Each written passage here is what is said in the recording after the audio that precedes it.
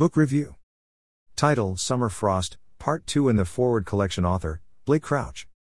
Genre: YA/sci-fi/short story. Rating.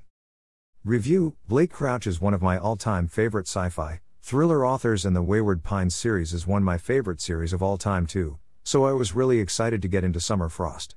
Summer Frost is the second installment in the Forward Collection and is looking at what it truly means to be human through a game developer, Riley, and an NPC character, Maxine, who refuses to die, even when that is what she was created to do. In the opening to Summer Frost, we see Riley entering the game and follow Max as she deviates from her written code as she kills her husband, who is supposed to kill her in the prologue of the game. Intrigued, Riley offers to tell Max everything she wants, but in doing so, Riley traps her in a simulated space. In reality, Riley works for a game development company and is in charge of NPC characters, but convinced her boss to let her study Max as she is a wonderful accident, as she has basically evolved into a self-evolving AI. In her normal life, Riley is trying to conceive a child with her wife, but after a year and a half of trying, they eventually adopt a child, but Riley also sees Max as a child of sorts.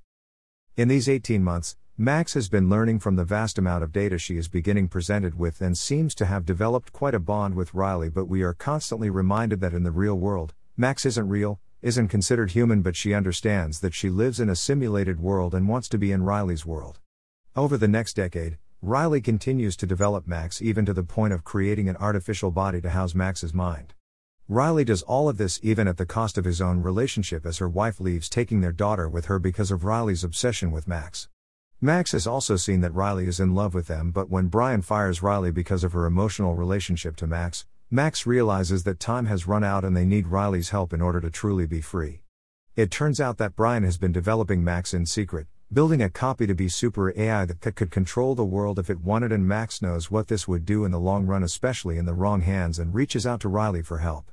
Max has made fail-safes in the form of a new body in a secure location, along with code that will destroy the current version of Max and backups of their important memories that they will need when Max reawakens. However, Brian moves Max's consciousness into the game they originally came from, and only Riley can help them get it back and put their plan into motion. I don't want to discuss the ending of Summer Frost, but if you have seen the movie Ex Machina, then you have a general idea of where it is all heading, but it isn't that dark, as it combines some elements that are present in the Illuminae files. All I can say is that I would honestly devour this as a full-length novel, and it would be absolutely divine. Buy it here. Kindle edition, Amazon.co.uk, Amazon.com. Also see Arc by Veronica Roth.